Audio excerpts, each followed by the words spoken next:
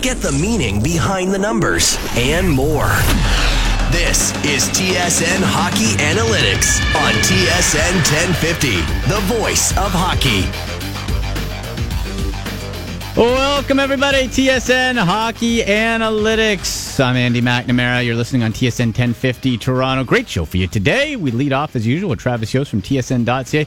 Gus Katsaros after that from McKeen's Hockey, one of their terrific analysts. Then from NHL Network and TSN Stats Center, Mike Kelly, and some NHL fantasy talk with NHL.com fantasy hockey writer James Harding. Lots to get to on the show. Follow us on Twitter at TSN Analytics, myself at AndyMC81. Subscribe and rate us on iTunes or the TSN1050.ca show page as well. And we'll post everything on Twitter also. But let's get right to it. I spoke with Travis Yost at TSN.ca a little bit earlier today. Travis, before we get started, we got a lot of reaction to your hot food take, your hatred of breakfast last week. Any more hot food takes this week? I've perused your Twitter. I couldn't find any immediately. Are you attacking lunch now? No, but I will say I'm very cool on the pumpkin heading into cider and then eggnog trend that we go through every year during the holiday season. I can do apple cider, but I truly think eggnog is disgusting, and the same thing is true for pretty much anything pumpkin-based. So 1 for 3 on holiday spices. I did have that question on, I think it was Tuesday or Wednesday. Actually, a reader randomly emailed me a hockey question and then put that at the end, so I made sure to ping him back on it. What about pumpkin pie, Travis? Don't break my heart here. Do you not like pumpkin pie? No, it's got to be apple pie. So the veteran move is apple pie. The first move is pumpkin pie. Okay, you know what? You're hurting me. You're hurting me on the inside here. So let's move on. Let's go. Let's go to the Vegas Golden Knights. That cheers everybody up, right? And as you mentioned in your latest piece at TSN.ca, Golden Knights GM George McPhee and his staff believe last year was no fluke, and they are now locking up much of their young core. So the latest to receive a contract extension is Nate Schmidt. Vegas locked him up 6-year, $35.7 million contract, which means he has an average salary of $5.9 million through 2024-25. What do you make of this deal specifically, and generally the idea of Vegas holding on and making sure they got a good run left in them with that solid core? Yeah, it's really interesting. So, Vegas has spent a lot of money locking up a lot of their core players in the last 8-9 months. And, some of them were obvious, like Jonathan Marchessault getting $5.5 million you could give him $5.5 million until the end of time, and that deal is going to be favorable to the team. That's on one end of the spectrum. I think a much more debatable contract was the 4-year, I believe, $28 million deal they gave Marc-Andre Fleury. That puts him as one of the highest paid goalies in the league. And, you always get squirrely when a goalie comes off his career year and he's 34 years old and you're staring down the barrel of $28 million. I think that one's on the other end of the spectrum. And then, I really try not to write it's an okay, it's okay type pieces for TSN. It's not very sexy, but I saw a lot of people criticizing the Nate Schmidt deal, and I got to say, I didn't really understand it. We're talking about a defenseman here who, comfortably, by 2.5 minutes, led Vegas in ice time last year. The Knights had really, really strong results with him on the ice. And if you kind of look at where UFA defensemen have landed over the years, when they are, in the top 10 or top 15% of their position in terms of ice time or usage and scoring, they're generally going to eat up around 7 to 8% of the cap at a minimum, and that's irrespective of what the salary cap is that year. So I'm looking at it based on when the term of the contract is signed. And Nate Schmidt actually comes in a little under 7% if you assume like a 3 or 4% growth on the cap, through 2024, which is about where it's been over the last 5 or 6 years. My point being, if you want a quasi top pairing, elite second pairing defenseman. That was your number one defenseman last year, and all signs point to him being a top 4 guy for the foreseeable future. That costs quite a bit of money historically in the UFA market. So, I think an interesting question was, why now? Why use the money? Why lock Schmidt up so early? He still had obviously this year left on his deal. I don't think they paid much of a premium though when you compare it to other contracts that UFA defenders signed. And I think people are going to have a bit of an awakening when they see the next and into the foreseeable future these UFA contracts. We had Carl Alsner last year.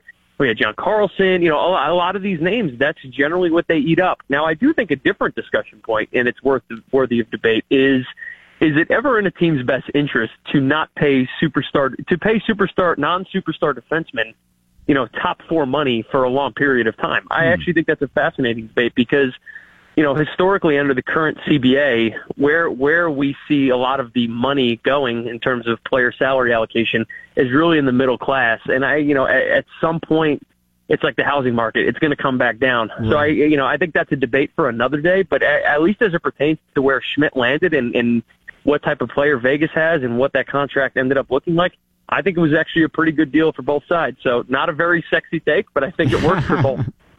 Well, let's swing that now into how it could affect the Toronto Maple Leafs. And TSN hockey analyst Ray Ferraro said on TSN 1050 earlier this week that the Nate Schmidt extension is, quote, a death blow to the Leafs' chances of retaining Jake Gardiner this summer. How active, you talked about the market, how active of a market do you think there will be for Gardiner should he choose to explore UFA options?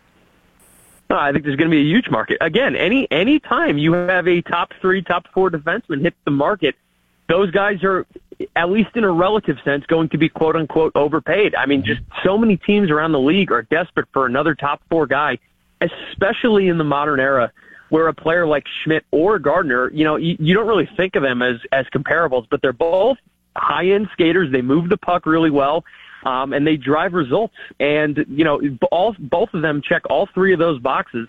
I do think, though, that here's the reality of the Jake Gardiner situation. He was always going to get paid irrespective of what Schmidt was paid because, again, you have these surrounding data points on UFA defensemen where they eat a lot. So again, about 7 or 8% of the salary cap consistently go to these types of defensemen. If you looked at the Leafs cap situation, I would argue that the nail in the coffin, and maybe not the final nail, I still offer up an opportunity where a player might say, hey, I'll take 85% of what I'm really worth to stick around a Stanley Cup team, and I think that's very possible, so I would not rule it out. But if Gardiner was truly seeking his, quote, value, I think the nail was John Tavares. I mean, as soon as the Leafs committed to John Tavares, and they know this, they knew there's going to be an opportunity cost associated with that, and pretty much every team in the league is going to make that decision because John Tavares is that good. I mean, when you have an impact player of his kind, you're going to make trade-offs elsewhere. Now, will it come by way of Gardiner? I don't know that to be the case. Could they move a Nazem Kadri? I don't think they do that either. But there's pieces around that roster that eat into their salary cap space that they can play around with. So they have a lot of roster flexibility. But yeah, the other reality is they are in a bit of a cap crunch, and that became even more true the minute they signed Tavares. So again, Gardiner is going to get paid handsomely. But that was true yesterday, last week, last month, probably last year too. Schmidt just, I think, reinforced that point. In conversation with Travis Yost of TSN.ca on Twitter at Travis Yost. Travis, the Atlantic Division picture has already taken the form that many of us expected it would. Toronto, Boston, Tampa Bay in those first 3 spots. We know what makes Toronto and Tampa Bay so good. It's their depth. But Boston's scoring comes almost entirely from their top line and their top line only. So how viable is a system like that where you're so top heavy? Andy, can we talk about 2 things here? One, we should have put an over-under on how long it would take for Toronto, Boston, Tampa to solidify as the top 3 teams in that division. Because I didn't, as confident as we were, I did not think 2 weeks was going to be the answer. But evidently, we're already there. Here we are. Even in a league filled with parity, it took all of 2 weeks for those teams to rise to the top. The other really interesting thing is you mentioned Boston having depth issues. I joked earlier this week. This is now year 5. How long have we been on the air together? And I think every year we've talked about Boston being a top-heavy team. That's right. I don't think they anticipated having that this magnitude of an issue this year. But, the reality is, once again, outside of the Patrice Bergeron line and their top pairing, they're getting nothing. And that will for sure be good enough to finish top 3 in that division because that line is so good, and they will consistently get 60 to 62% of the goals, and they will consistently pull about 30 to 35% of the ice time in games, that they're just going to be very hard to beat. But every time we talk about the Bruins, it's not will they make the playoffs. The real discussion point is can they beat Toronto, Tampa Bay? Can they get through the division? Can they make a deep push in the playoffs?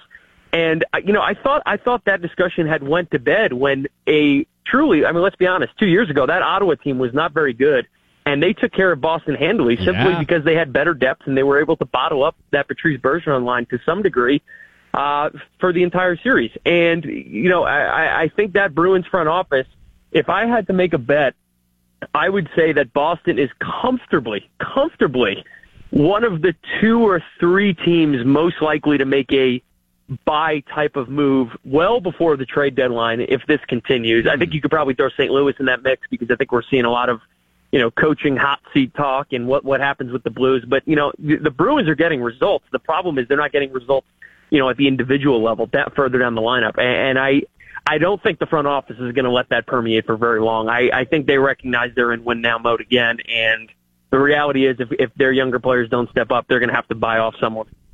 Last one for you here, Travis. We've seen early on in the season Buffalo holding down a wild card playoff spot. And in the Eastern Conference picture, teams on the rise. We talk lots about Carolina and New Jersey. Where do you think the Sabres fit into this picture? Because this is an important transition year for them to really see if they are going to be on the bubble of making the playoffs or not. Yeah, the Sabres are really interesting. They're not getting much of anything offensively from the majority of their lineup, but 2 things have actually played out reasonably well. Number one, they're getting decent goaltending, predominantly from Carter Hutton, which is a big win for them. Now, it sounds kind of weird, but those Sabres teams the last 4 or 5 years have usually had decent goaltending. It's just that they're so comically outshot, it's never mattered. They've been able to right-size that a little bit, and I think the big piece, I would argue it's one of the 4 or 5 biggest storylines so far in the year, is Jeff Skinner has been incredible for the Sabres. He is exactly what they envisioned when they made that move with Carolina to bring him in, put an elite attacking option on their first line, a bona fide goal scorer. And again, it's really interesting. And I think this is where numbers can tell a pretty good story. Jeff Skinner last year was so poor on the assist front and so poor on the point total front. And a lot of people you said, okay, Skinner had a rough year. If you look into the numbers though, Skinner's assist rates were way lower because his teammates just simply couldn't buy a goal, and it was a lot of randomness baked into that. In Buffalo, his teammates are scoring a bit more frequently, and guess what? Jeff Skinner's point totals are back normally where they were because the goal scoring never lifted. Now the point totals are back. Nice. Well, they're one of the more interesting teams to watch in the division and really in the whole Eastern Conference. Travis, thank you as always, buddy. Let's do it again next week. All right, take care, Andy. There he goes, Travis Yost from TSN.ca on Twitter at Travis Yost for hockey takes and food takes, most of which I completely disagree with. We'll take the break and come back. Gus Katsaros from McKeen's Hockey, one of their terrific analysts, will join me next here on TSN Hockey Analytics. Get the meaning behind the numbers and more. You're listening to TSN Hockey Analytics on TSN 1050, the voice of hockey.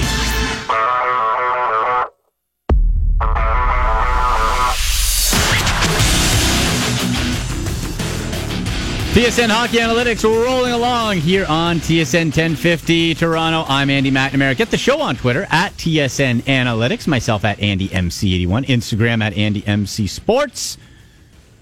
Let's get to what is going to be. We've had him on earlier in the season, but now he'll be a regular contributor here on TSN Hockey Analytics Season 5. Very excited to welcome back my next guest, hockey analyst at McKeen's Hockey and Roto World. It's Gus Katsaros. Gus, how's it going, man?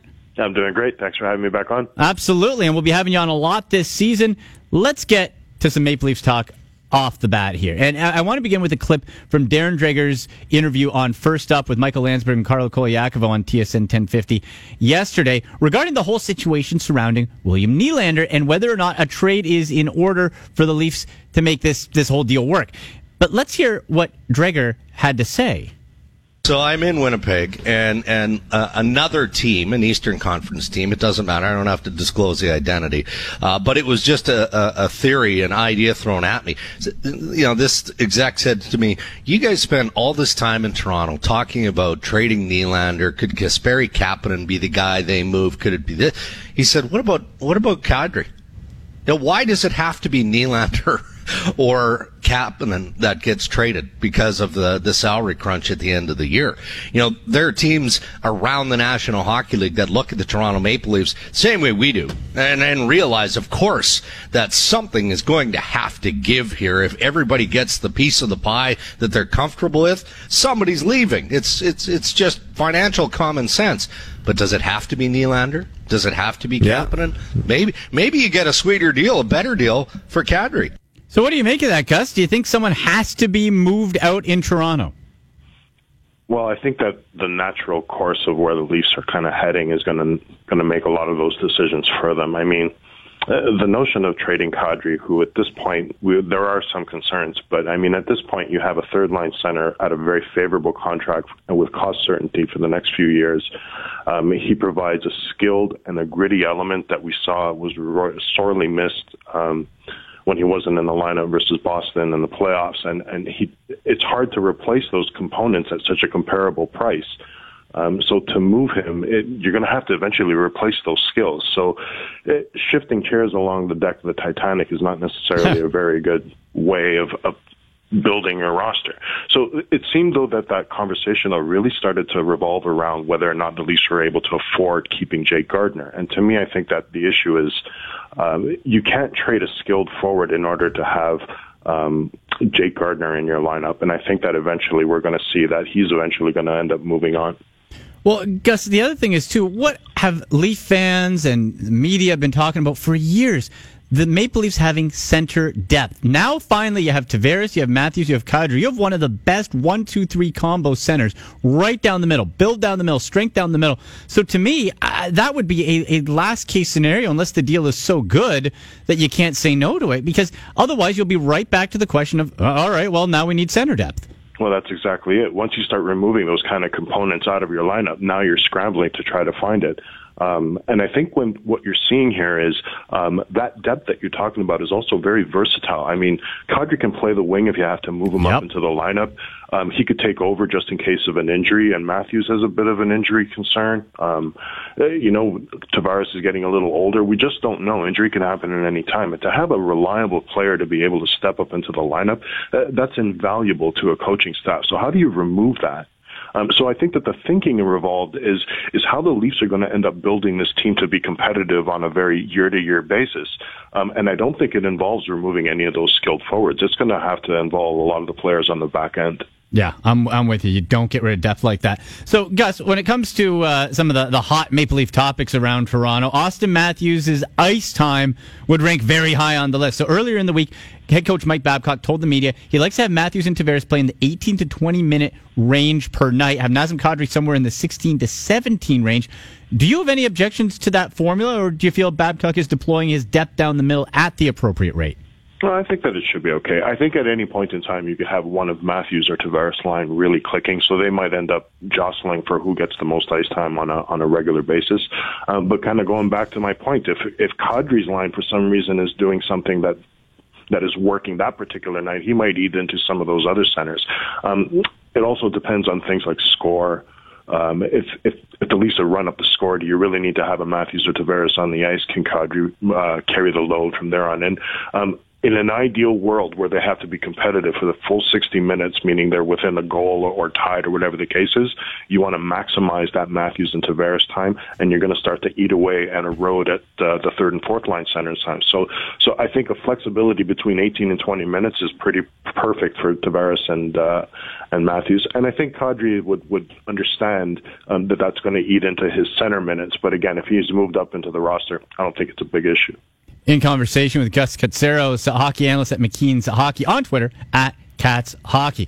Now, Gus, going through your Twitter this week, I stumbled upon an assessment you made on Leafs defenseman Igor Ozhiganov. It reads, Ozhiganov is one of the most raggedy-looking players I may have ever seen in the NHL. Gus, what have you seen out of his game that resulted in that assessment? And does he have the base to build upon his skill set and become a serviceable player?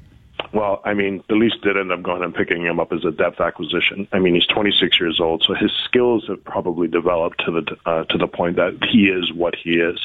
I don't really expect him to be a big impact player or grow into that big an impact of a role, but man, he really does look raggedy. His arms flail, his feet flail. So he has an unelegant look, but points aren't given for style. As long as he can do the job, and he has enough quickness in his feet. First two-step quickness is good. He has to adjust a little bit to NHL pace, but the mentality and the mentality to retreat at times from the blue line and zone entries. But I think that he has enough raw skills to be able to provide enough depth, perhaps something like a regular third pairing defenseman. His mobility is a bit of a concern, but I think that he's capable enough in his own zone to be able to provide some kind of a presence. So the raggedy stuff aside, he's a capable, serviceable NHL defenseman. Yeah, he's one of those depth guys. Gus, great stuff. We'll talk to you in 2 weeks. We'll rotate between yourself and Sean Tierney of The Athletic every other week, so look forward to chatting with you again real soon, man. Sweet. Thank you very much. All right. Gus Katsaros, there he goes. Got to follow him on Twitter at Cats Hockey. That's Cats with a K. K for Katsaros. Huh? You get it. Hockey analyst at McKeen's Hockey. We're going to step aside and be joined by Mike Kelly from TSN Stat Center, NHL Network, and The Point Hockey to swing around the National Hockey League. That's coming up next on TSN Hockey Analytics right here on TSN 1050. Get the meaning behind the numbers and more. This is TSN Hockey Analytics on TSN 1050, the voice of hockey.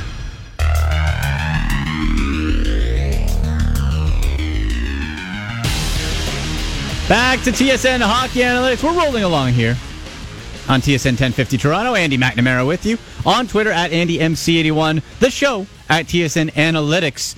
If you miss any of the show, want to go back and hear past episodes or any of this show, you can get us on iTunes, subscribe and rate us there. Also, the TSN1050.ca show page, and we'll tweet out the links on Twitter. I'll also pop it up on my Instagram at AndyMCSports. Well, let's welcome in. We had him last year. Very happy to welcome back Mike Kelly from TSN Stat Center, NHL Network, and The Point Hockey. Mike, how's it going, man? It's going great, Andy. Thanks for having me. I just saw that you guys tweeted out that I was going to be on, and I don't know why you used an image of Gritty. But I love Gritty so much. I don't know how you guys know that, but you couldn't have picked a better picture. Producer Sean Lavery just knows. He is so chilling, but like you can't look away. It's like the old Kramer painting from Seinfeld, right? Like you just can't look away, but it's awful at the same time. It's a good analogy, and I don't know that a mascot has ever embodied its fan base better than Gritty in Philadelphia. That's right. You love them, but they can also be quite scary at the same time. Yeah. All right, Mike, let's start with the Maple Leafs here. An article you wrote about a month ago on The Point, and you detailed how the Maple Leafs defensemen relied the most on the stretch pass last season out of any team. Now, early on this season, we all know how hot the Leafs offense has been, but their defense remains in the middle of the pack in terms of goals against per game. So, have the Leafs kept their stretch pass in their system this season? And if so, is that one of the reasons their defense might not be the best among many others? Yes to the first part of your question and no to the second part. Again, they are attempting this so far second most stretch passes of any defense core in the league. I'm sure it'll be first before long. And again, they're near the bottom of the league in terms of how many of these stretch passes they complete. They're 29th in their completion rate. This is not why the Leafs struggled defensively. It's not why they struggled at any point last year defensively. And what I did in the article I wrote before the season started was basically examine, okay, they do this a lot and they're really bad at completing these passes. So why do they do it as often as they do? And as I continue to pull the thread, what I found out is that a successful completed stretch pass by the Maple Leafs created a scoring chance at a 9-to-1 ratio compared to an incompletion leading to something coming back the other way against them. So, it's easy to look at a pass like Jake Gardiner in Game 7 against Boston, or really focus on these rare occurrences where something gets picked off and comes back and say, the stretch pass. If you're going to do that, make sure you pay attention to every time it works, because like I said, it worked at a 9-to-1 ratio for them last year. So why wouldn't you do it? And you just look at the game against the Winnipeg Jets, where 3 of the 4 goals were created off passes from the D zone into the neutral zone. Couple of stretch passes. The second goal of the game, not a direct result, but it led to the offensive zone time that they needed to score a goal. Nazem Kadri goal, a pass whip from the D zone, and then the Tavares goal started on a flip play out of the D zone that Mitch Marner took. So it works a lot, and it rarely comes back to bite them when you actually look at everything for and against. So why are they not so great defensively? Yeah. They actually this season have allowed the fifth fewest scoring chances off the rush of any team in the league. So again, this speaks to the fact that these aren't stretch passes or really any other plays that are coming back against them quickly. They defend the rush quite well. They are middle of the pack in terms of allowing quality shots against, like you talk about, but their struggles are in zone defense, in zone coverage. They're bottom 5 team allowing scoring chances off the cycle. They struggle the cycle. They give up a lot of chances off lost defensive zone faceoffs as well. So to me, it's in zone coverage that's a problem for the Maple Leafs more so than anything that's coming back against them in transition. In conversation with Mike Kelly from TSN Stats Center, NHL Network, and The Point Hockey on Twitter at Mike Kelly NHL. Okay, Mike, let's get into the biggest shock of all the Canadian teams. Somehow, some way, the Montreal Canadiens, as of today, are 5-2-2 to start the year, including an impressive 4-1 at home. What have you seen that's been behind Montreal's success so far this season, and how sustainable is it? I think Claude Julien's changed the way this team attacks, and 5-2-2. I don't know that that's sustainable, but look, I'm not going to sit here and pump my own tires, but I think I ranked the Canadiens at the start of the season higher than probably almost anybody else. I thought they'd finish. I thought they'd finish 5th in the division, and I'll stand by that. Right now, in points percentage, they're 4th in the division. So what I like about the Canadiens at the start of the season is they don't have a lot of star power, but they have a lot of depth on all 4 lines, and their defense is a little quicker this year.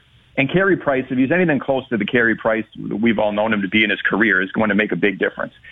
So I thought they'd be a competitive team this year, and they have been so far. But like I said with Julien and the way that they attack, even going back to his days in Boston, it was get the puck in, go get it, funnel pucks to the net from the perimeter, win battles down low. That's kind of how he likes to attack. This year, they're attacking the blue line with speed and through the middle of the ice. I look at something like their dump-in rate, which is a lot lower than it was last year. It's the 5th lowest in the league this year at 44%. They're not relying on dumping the puck in. They're 3rd in the league in controlled entries per game, so they're taking the puck across the line with speed. And they've created a lot of goals inside 10 seconds of entering the zone with these quick plays in transition. They've got a good breakout this year. And I think Max Domi's been such a huge part of this whole thing for them. He's looked really comfortable in the middle of the ice at both ends. One of the things I'm tracking this year is end-to-end rushes. So how often a guy takes the puck from the D zone into the offensive zone without moving it. And Domi's top 10 in the league at even strength, sandwiched between Johnny Gaudreau and Nick Ehlers, 2 really good skaters. So I think he's been a big part of an overall revamp of how they attack, and that's led to team success. So that's the Habs. Let's stick in Canada here and go with the Calgary Flames. Before the season, many projections had them a 50-50 playoff team. They're at 500 as of Saturday, 5-5, losing their last 2. But they continue to run into goaltending issues with Mike Smith. 9-1 loss to the Penguins this week. Do you feel that most or all of Calgary's problems can be solved with good goaltending, or are there other areas that really need to be addressed as well? No, I think they're really leaky defensively. And again, Mike Smith allows 9 goals, or not all 9, but the team allows 9. I think he's in for 6 of them. He bears responsibility for that, no question. But, I look at the Flames offensively, they're fine. 3.3 goals a game and everything underlying looks good. Expected goals against at even strength for Calgary in the model I work with, they're last. And shots against at even strength from the slot, they're last. The way that I look at block shots is, I know what a lot of people will say is, well, if you're blocking a lot of shots, you don't have the puck, and it's not good to block a lot of shots. I look at it as a percentage. So how many of the other team's attempts are you blocking? Which gives you a little bit better of a reflection of a team's willingness to do it if they want to do it and how good they are at it. The Flames are last in the percentage of shots that they block. So they're giving them up from everywhere, a lot from the slot. There's no pressure on the guys getting these shots from the middle of the ice either, which has been an issue for the Flames. So their in-zone coverage defensively has been really poor, and that's leading to some of these results from the goaltending. David Rittich, to me, has been really good all year in the games that he's played. Smith can be better, obviously. He's been below average, but beyond the stuff that I look at online, I like to talk to these guys as often as I can too. And I was in the room in Montreal after the loss they had there earlier this week, and talking with some of the players in there.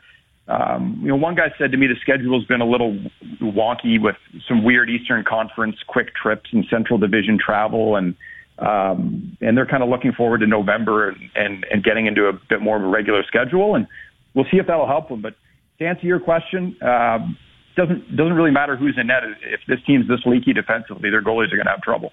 In conversation with NHL Network's Mike Kelly on Twitter at Mike Kelly NHL. Let's go to a negative surprise so far to start the year, and that's the Anaheim Ducks there, Mike. They have the solid top four defensemen, the blue line's covered, goaltending strong, and John Gibson, but their offense has really struggled. Can we credit the Ducks' struggles to the fact that they're missing Corey Perry, or are they going through problems elsewhere that just the return of one guy can't solve? The return of Corey Perry is not going to solve their problems. Maybe he can help them score a little more. Andre Kasha, there's guys that have missed time this year that can contribute offensively. This team's issue is their defense, their team defense. And I talk about the Flames not being good.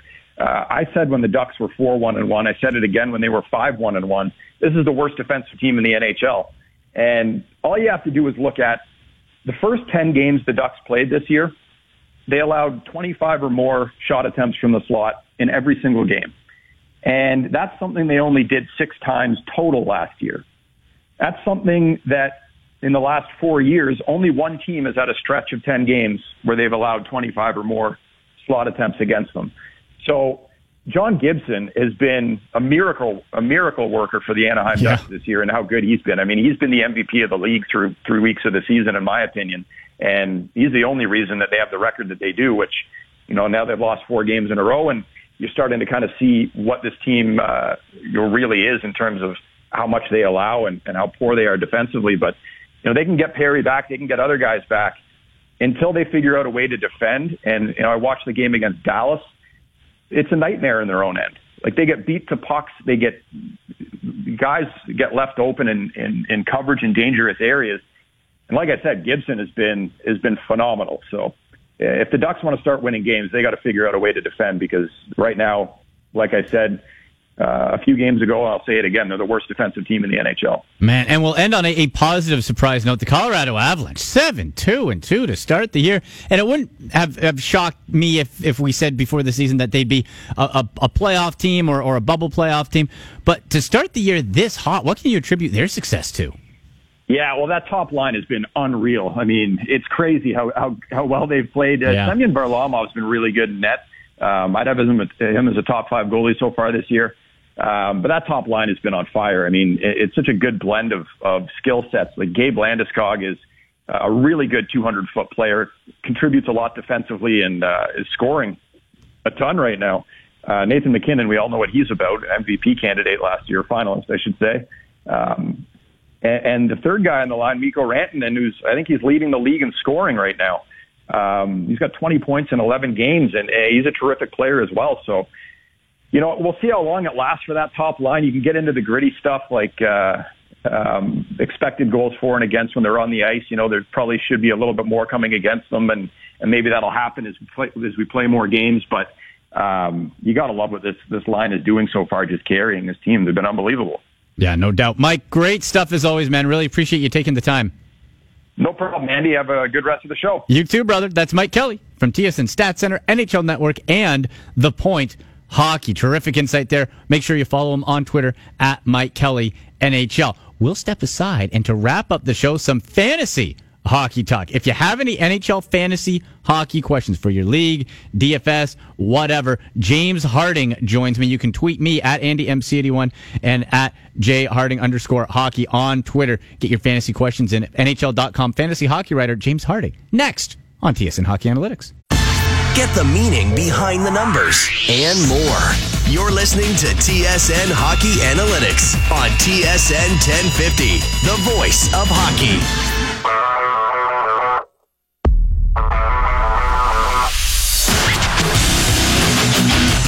Back to wrap up another edition of TSN Hockey Analytics here on TSN 1050 Toronto. I'm Andy McNamara. Follow me on Twitter at AndyMC81. The show, of course, at TSN Analytics. If you missed any of the program, shame on you, first of all. But it's okay, I got you. iTunes. Go to iTunes. You can subscribe and rate us there for TSN Hockey Analytics, or go to the TSN1050.ca show page, and you scroll down, you'll see TSN Hockey Analytics. Click on that. You can check out all the past episodes and all that fun stuff as well. And hey, folks, make sure you check out Three Brewers Microbrewery Restaurants. Three Brewers Microbrewery Restaurants, locations all over the GTA. Delicious craft beers on tap and amazing food. Perfect spot for your office holiday party or family celebration. So you can go book that today. Great beer, great food, great times.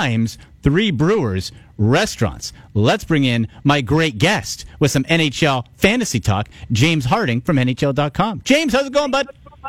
You know, Andy, today down here in the New York area is a perfect day to just sit inside and watch afternoon hockey, so I think that's what I'm going to do. That a boy, why not, huh? It is. It's chilly out, so let's enjoy things. Well, you know what? The people love it, James, so let's give them... Stock up. Stock down. Boom, there you go. Okay, James, give me a 2 stock up for fantasy leagues this week. Yeah, first stock up of the weekend, I'm actually going to head up towards your neck of the woods, just on our side of the border to Buffalo with our man Jason Pominville up there. Having a great season so far starting out. He's skating on the first line up there right now with Jack Eichel and Jeff Skinner. That line over their last 3 games since they've been put together combined for 7 goals and 17 points. My quick math says that's pretty good. In that span, Pominville, 3-game point streak. He's got 3 goals, 3 assists, 1 power play point, and 10 shots on goal. So all 3 of those players are on the first power play unit there with Casey Middlestat and Rasmus Dahlin as well. So I really like Pominville with his exposure to 2 elite point producers. Of course, we know Skinner, multiple-time 30-goal scorer, and Eichel with a consistent line like this, I think could be a top 15 fantasy player by the end of the season. So I really love what Pominville is doing up there right now in Buffalo, skating on that line. Nice. So that's number 1. Who's your other stock up? My other stock up going to Montreal, Max Domi right now. 2 goals and 3 shots on goal in their loss to Buffalo in their last game. But he has back-to-back multi-point games, 5-game point streak, totaling 4 goals, 3 assists, 4 power play points, 6 hits. Remember, hits this year being a standard category in Yahoo Fantasy Sports hockey leagues.